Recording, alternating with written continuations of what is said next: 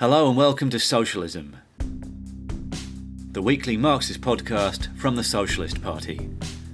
How did Engels explain the scientific approach to socialism? Today there are socialists who argue that rational arguments or moral appeals or new technologies or localised socialistic community projects can defeat capitalism. These ideas are not new. Unfortunately, they have all been disproven in theory and practice. These well-meaning approaches express the yearning of billions for fundamental social change, but they are utopian. They do not take a scientific approach to examining how society works and therefore what is needed to change it. Friedrich Engels came up against similar misleading ideas. His 1877 work, Anti-Düring, explained why scientific socialism, the original name for Marxism, showed the real way forward. In 1880, Engels reworked key chapters to produce his brilliant explanatory pamphlet, Socialism, Utopian and Scientific. How did early socialist ideas evolve? What is dialectics, the science of change, and how did Marxism put it onto the materialist basis of the physical sciences? And how does this approach apply to understanding the development of capitalism and the struggle for socialism? This episode of Socialism, part of a short series on Engels, is a rerun of one of our most popular episodes from 2019, Socialism, Utopian and Scientific.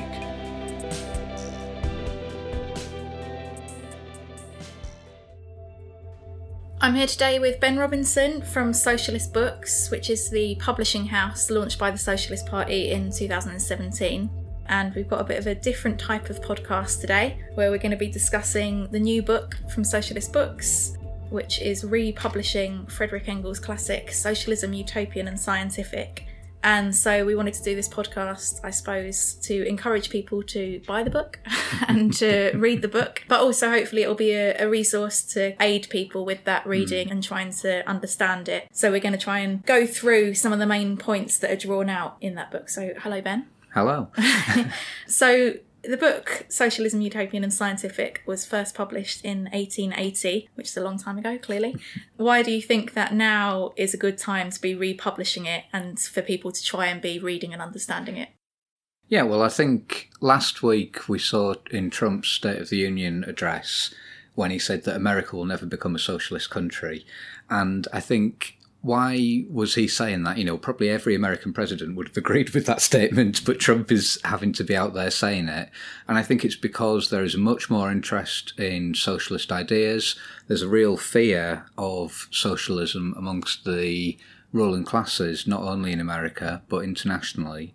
And I think that there's a searching out for what actually socialism means. Why is it different to capitalism? How can things be different? And so on. And I think, you know, what we've seen, for example, in Britain over the last decade or so was the movement Cleggmania, if anybody can remember that, you know, the sort of Green Surge. Now, today, the movement around Corbyn. I think there's a sort of feeling out of how is it possible to build an alternative.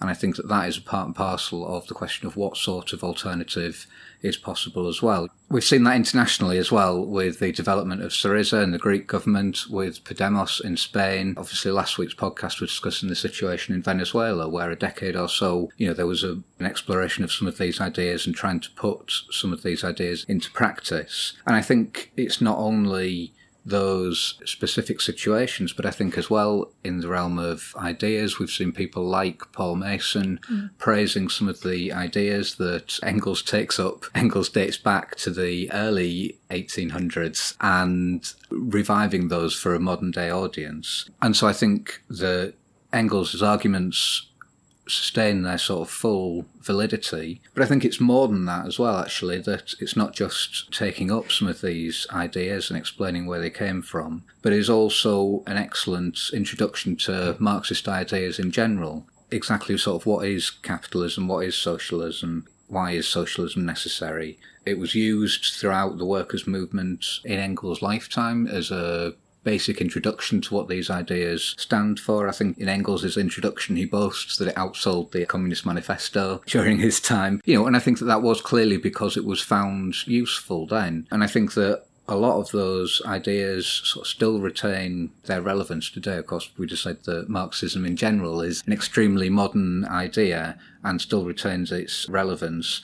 And I think that this, as an introduction to Marxism from one of Marx's co-thinkers, is an absolutely excellent place to start. I also think, by the way, that our edition is £5, so it's £7 cheaper than the next edition. And, we want to make this material and the other material that we've produced as well as accessible as possible, to as widely as possible, to sort of help people get to grips with those ideas.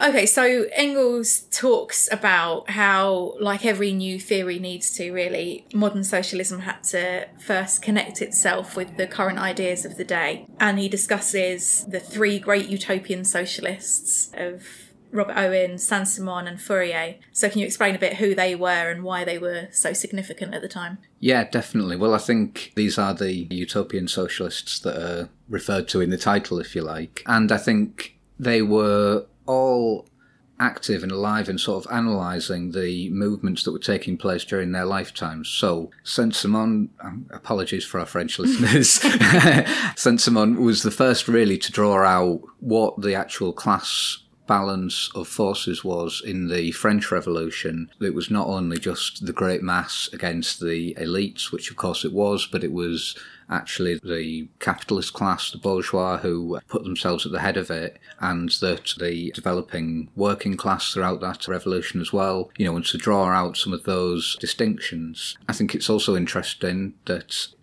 in his experience of the French Revolution, he drew the analysis that the working class cannot take power, is not capable, and instead there should be a unification, if you like, of science and industry. And I think, again, this technocratic argument almost is something that is quite often repeated, in the realms of some of the ideas about how Silicon Valley, etc., can change the world, that we just need to get rid of all politicians and that we just need to rely on scientists and industry and technology to be able to develop things. But I think as well that Fourier was the first really to draw, if you like, to sort of expand that analysis from not just sort of looking at the French Revolution and looking at the sort of current events, but looking at how capitalism was developing from previous sort of distinct stages of history and of class society, and of also, providing some quite sharp analysis of what the present conditions are, for example. I mean, one of the phrases that Engels quotes from him in Socialism, Utopian and Scientific is this idea that poverty is born from superabundance.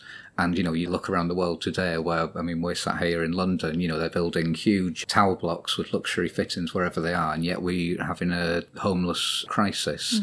And I think that's true not only in housing, but in all sorts of realms internationally as well. And Robert Owen was a capitalist, was a manufacturer. He worked his way up and developed. He's particularly sort of associated with the mill in Lanarkshire in Scotland. Again, apologies to our Scottish listeners. And what he really raised was that it was possible not only to plan the production, but also to use the profit that had developed from that in order to raise the conditions of the workforce, and was able to, really develop the workforce, was able to develop sort of full childcare facilities, schools. Nobody was wanting in the mill and what have you. It was almost sort of like a model village. And I think, the role that he played in sort of, I guess today we would describe it as sort of almost trying to build like an island of socialism within capitalism, I think showed, if you like, that these things were not just nice ideas, but that they were possible to develop. How long scale they were possible to develop for was something that Owen himself encountered with his sort of eventual ruin. But also I think that, that the role, that didn't deter Robert Owen, that he went from being a sort of lauded in Queen Victoria's court to being completely shunned by society, because he saw through what was going on and he saw through his ideas. His support for the working class, was, I think, president at one of the first trade union congresses in Britain, fought for legal reforms and so on. But I think we would describe them as utopians because of their approach in a way which was understandable because of where they were. These were people putting forward pioneering ideas, but it was almost like their approach was, well, we've had these ideas, why shouldn't they be accepted? One of Robert Owen's most radical pamphlets was addressed not only to the communists and socialists throughout Europe, but also to Queen Victoria and her responsible advisors, because they thought that because these were sensible ideas, why should anybody reject them? And I think, again, I mentioned Syriza earlier.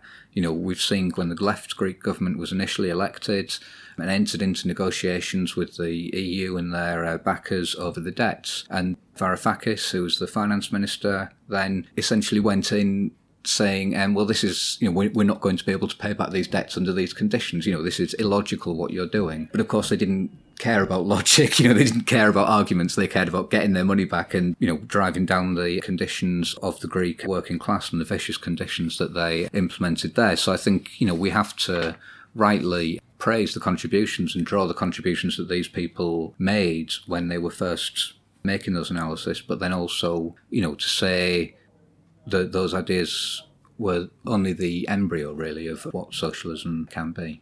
Okay, so going on from that then, the book then talks about how Marxism takes those utopian ideas, really, but gives them what we'd say is a scientific grounding. What do we mean by that? Well, I mentioned that all of those people were contemporaries, lived through the French Revolution. And not only that, and so they saw the sort of dramatic events, but also that they saw capitalism seizing power in its sort of most naked expression, if you like, and that they relied on working class, the proto-working class, to do that. But then as soon as they'd achieved what capitalism wanted them to achieve, then the working class was sort of crushed and thrown aside, and all of the slogans of liberty, equality, fraternity, etc. were ground into the dust. And I think that the French Revolution, the movements, the turbulent times that they lived through, showed all these contradictions that exist within society and have been developed to a much greater extent today. And these events were the impulse to the development of these ideas, rather than it just being that any of those utopian socialists were very intelligent people, which I'm not disputing, but that it was actually because of the conditions that they lived through, that material conditions determine consciousness. So I think it's no coincidence that, for example, two of the greatest scientists, Newton and Einstein, were both accused during their lifetime of plagiarism, because those ideas were a product, their theories were a product of the conditions that they were going through and were a reflection of the state of the development of those sciences. Marx and Engels were the contemporaries of Darwin, of the big developments of chemistry and physics that happened in the 19th century, and which were really being driven by the development of the productive forces. And I think all of those different sides of the development of materialist thinking, of the steps forward that science took, is also a part and parcel of why Marxism developed and why sort of scientific socialism, as Engels refers to it in the pamphlet, developed. In all of those instances, they sort of built on the positive content of what had come before. They explained where that content had come from, but also drew them out to the much fuller extent alongside the development of the material conditions of the productive forces, and really demonstrated and set out the way that things could develop in the future. Okay, then the second chapter discusses dialectics, and I think that for many socialists, beginning to learn about socialism, dialectics can be one of the most intimidating subjects to try and understand. So what is dialectics, and why is it an important thing to understand? Well, I mean, with this question, as with all the others, we're really skimming through what Engels is talking about in the book. We should also have another podcast that's more detail on dialectics. No, definitely. But I think in the basics of it, dialectics is the logic of change, that contradictions are a real thing, that they're a real expression of reality, but there is also a logic to those contradictions. And we see that in politics all of the time. I mean, I mentioned Donald Trump earlier. The candidate who was the most likely to beat Trump in those elections was Bernie Sanders, who was calling for socialism, was calling for a political revolution, etc. And there are polls that have sort of highlighted that. In Britain, over the last couple of months, we've seen Theresa May lose a vote in Parliament by the most sort of heavy defeat ever for a government, and yet the following day survive a vote of confidence in the House. And there's all of these things which do not necessarily add up, do not easily fall into one box or another.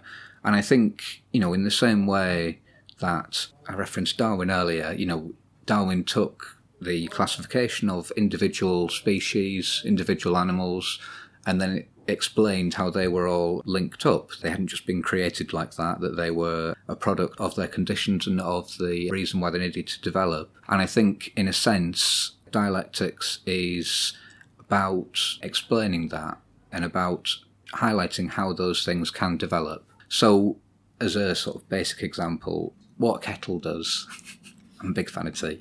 What a kettle does is applies a certain amount of heat to a lot of water. And after a certain amount of time, that water will stop being liquid within the kettle, but will start becoming steam that's coming out of the kettle. That is just a very brief example of what we describe of as quantity into quality, the idea that things can build up, and that building up can last for so long, but then once it reaches a certain stage, 100 degrees Celsius in the case of the kettle, then that qualitative change takes place.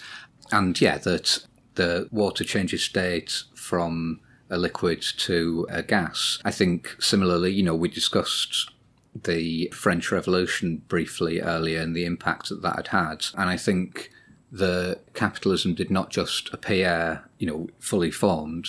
It developed and it began, and it started off to develop on a sort of small scale, these sorts of means of production and the development of exchange and what have you. But then it developed to such an extent that it was coming up against the boundaries of the state, of the pre-existing structures, of the other social systems that existed alongside capitalism. And so then what you had was a change from quantity into quality, that you had the capitalist revolution of the French Revolution, and in other countries obviously as well, and that completely overturns the boundaries, completely transformed the situation. And I think dialectics is about seeing those processes in motion, about seeing how these changes do develop. And also then, once you have an understanding of how processes can develop, then that is extremely useful to be able to say, well, okay, but this can happen next. To be able to say that, for example, on the one hand, within Britain, you have the Labour Party, which has people like Jeremy Corbyn in it, who is, pro-worker, who has helped produce the movement, helped to produce the manifesto that was so successful in the last general election. On the other hand, you have Tony Blair, who's the former Prime Minister of Britain, took us to a war, is sort of universally hated. And those two positions are seemingly contradictory, and they are contradictory, but they also exist within the same political party. And that contradiction is, if you like, at the heart of not only the situation within Labour, but the situation as a whole within British politics. Okay, then in the third part of the book, Engels kind of brings together all the ideas that we've discussed and outlines what are the key ideas of Marxism. So why does he argue that capitalism is unsustainable? So capitalism is a economic, a social and political system. And Engels makes the point, really, that what capitalism did, what its historically progressive role was, if you like, compared to previous systems, was that it hugely developed the means of production, that it took a situation where production was largely an individual exercise, that you would have one farmer or a small group of farmers or whatever, you're working together, developing their own tools, maybe getting them from a local blacksmith or what have you, to a more collective production, the beginnings of the developments of workshops, of factories, and so on. And so those big developments in the means of production, which were based on increases in science, based on previous developments and increases, were really is what is the driving factor within capitalist society at large. And I think, just as a sort of side note, it's incredible that Engels and Marx were raising these, 150 years ago. When you look at the situation now where we have individuals like Elon Musk and Richard Branson, literally with the ability to organise sending people to space for profit.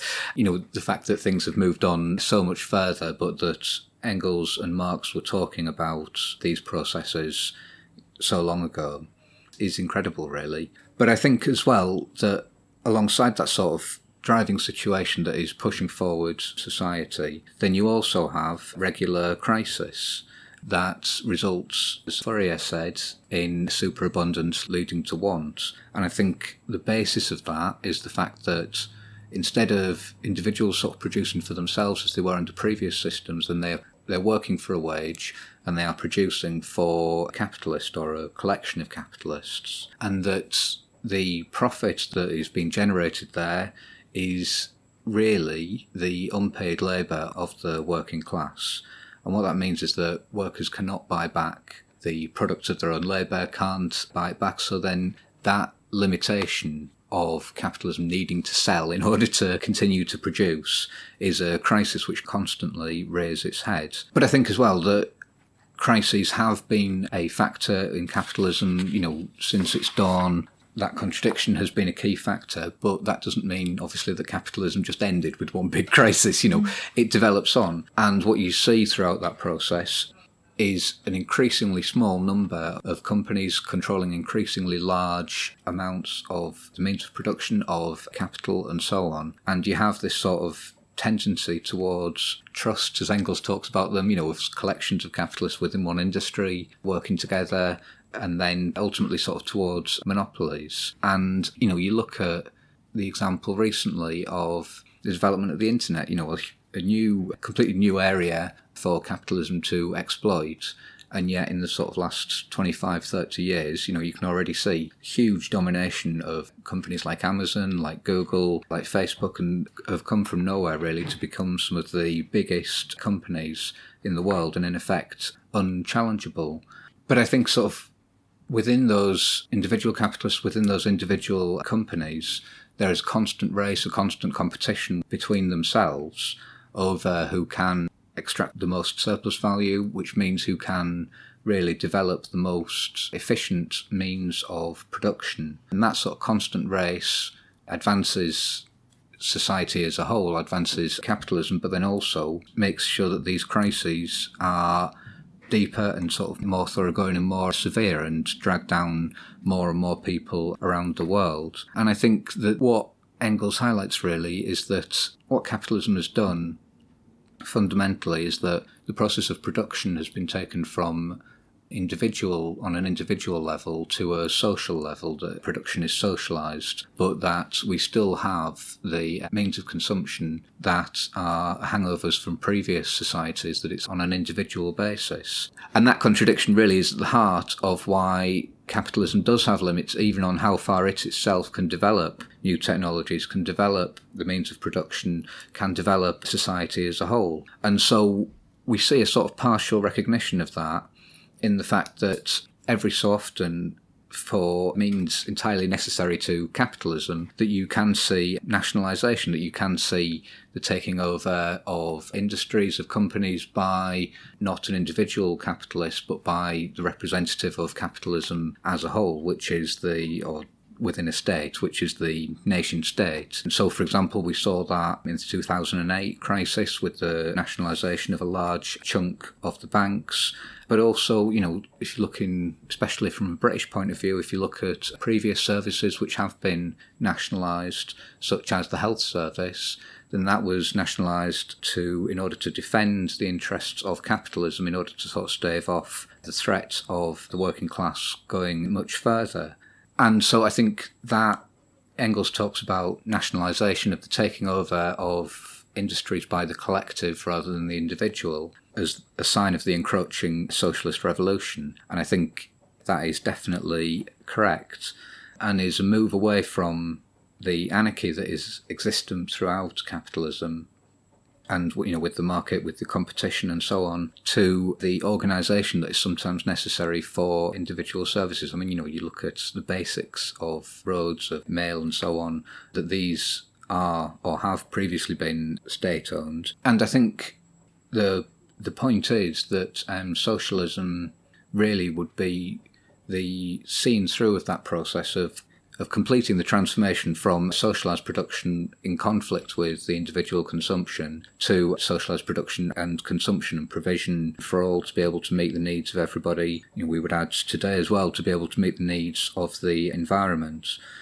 Engels makes the point that that central task can only be carried out by the working class, by the proletarians, as he refers to them in Socialism, Utopian and Scientific, because of their role both in the workplace, in the socialised means of production, but also because they face the consequences of the crisis the hardest, the sort of experience of these struggles, but also the experience of collective struggle in the workplace, and that the working class has the most to gain from this transformation, from meeting everybody's needs. Jeff Bezos is not interested in sorting out world poverty or is in looking after the majority of the population, that it is us who suffer, but also us that can develop society on a much more planned basis to meet the needs of people sort of around the world.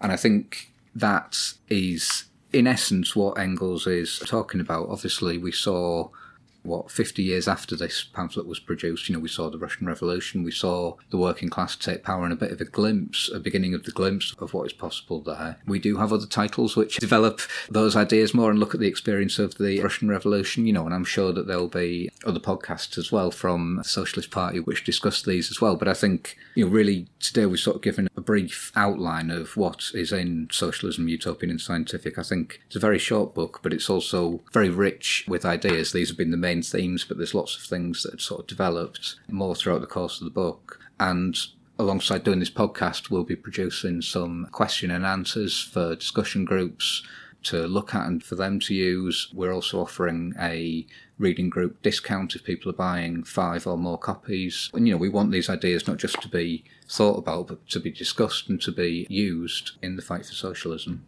Absolutely. Thanks very much, Ben. Socialism is produced by the Socialist Party, the England and Wales section of the Committee for a Workers' International. Today we heard from Ben Robinson, I'm James Ivans, and this rerun, first aired on the 12th of February 2019, was edited by Nick Hart. You can find further reading in the notes in your podcast app and at socialistparty.org.uk/podcast. If you want to get in touch, email socialismpodcast@socialistparty.org.uk. Do you agree with the policies and actions the Socialist Party is fighting for? We need you. Send us your details at socialistparty.org.uk/join. If you live outside England and Wales and want to join the fight for socialism in your country, contact the Committee for a Workers' International by visiting socialistworld.net. Socialism the podcast has no wealthy backers. We rely only on funding from the working class, which maintains our political independence. So help us take the fight to big business. You can make a regular donation or a one-off payment at socialistparty.org.uk/donate. Till next time, solidarity.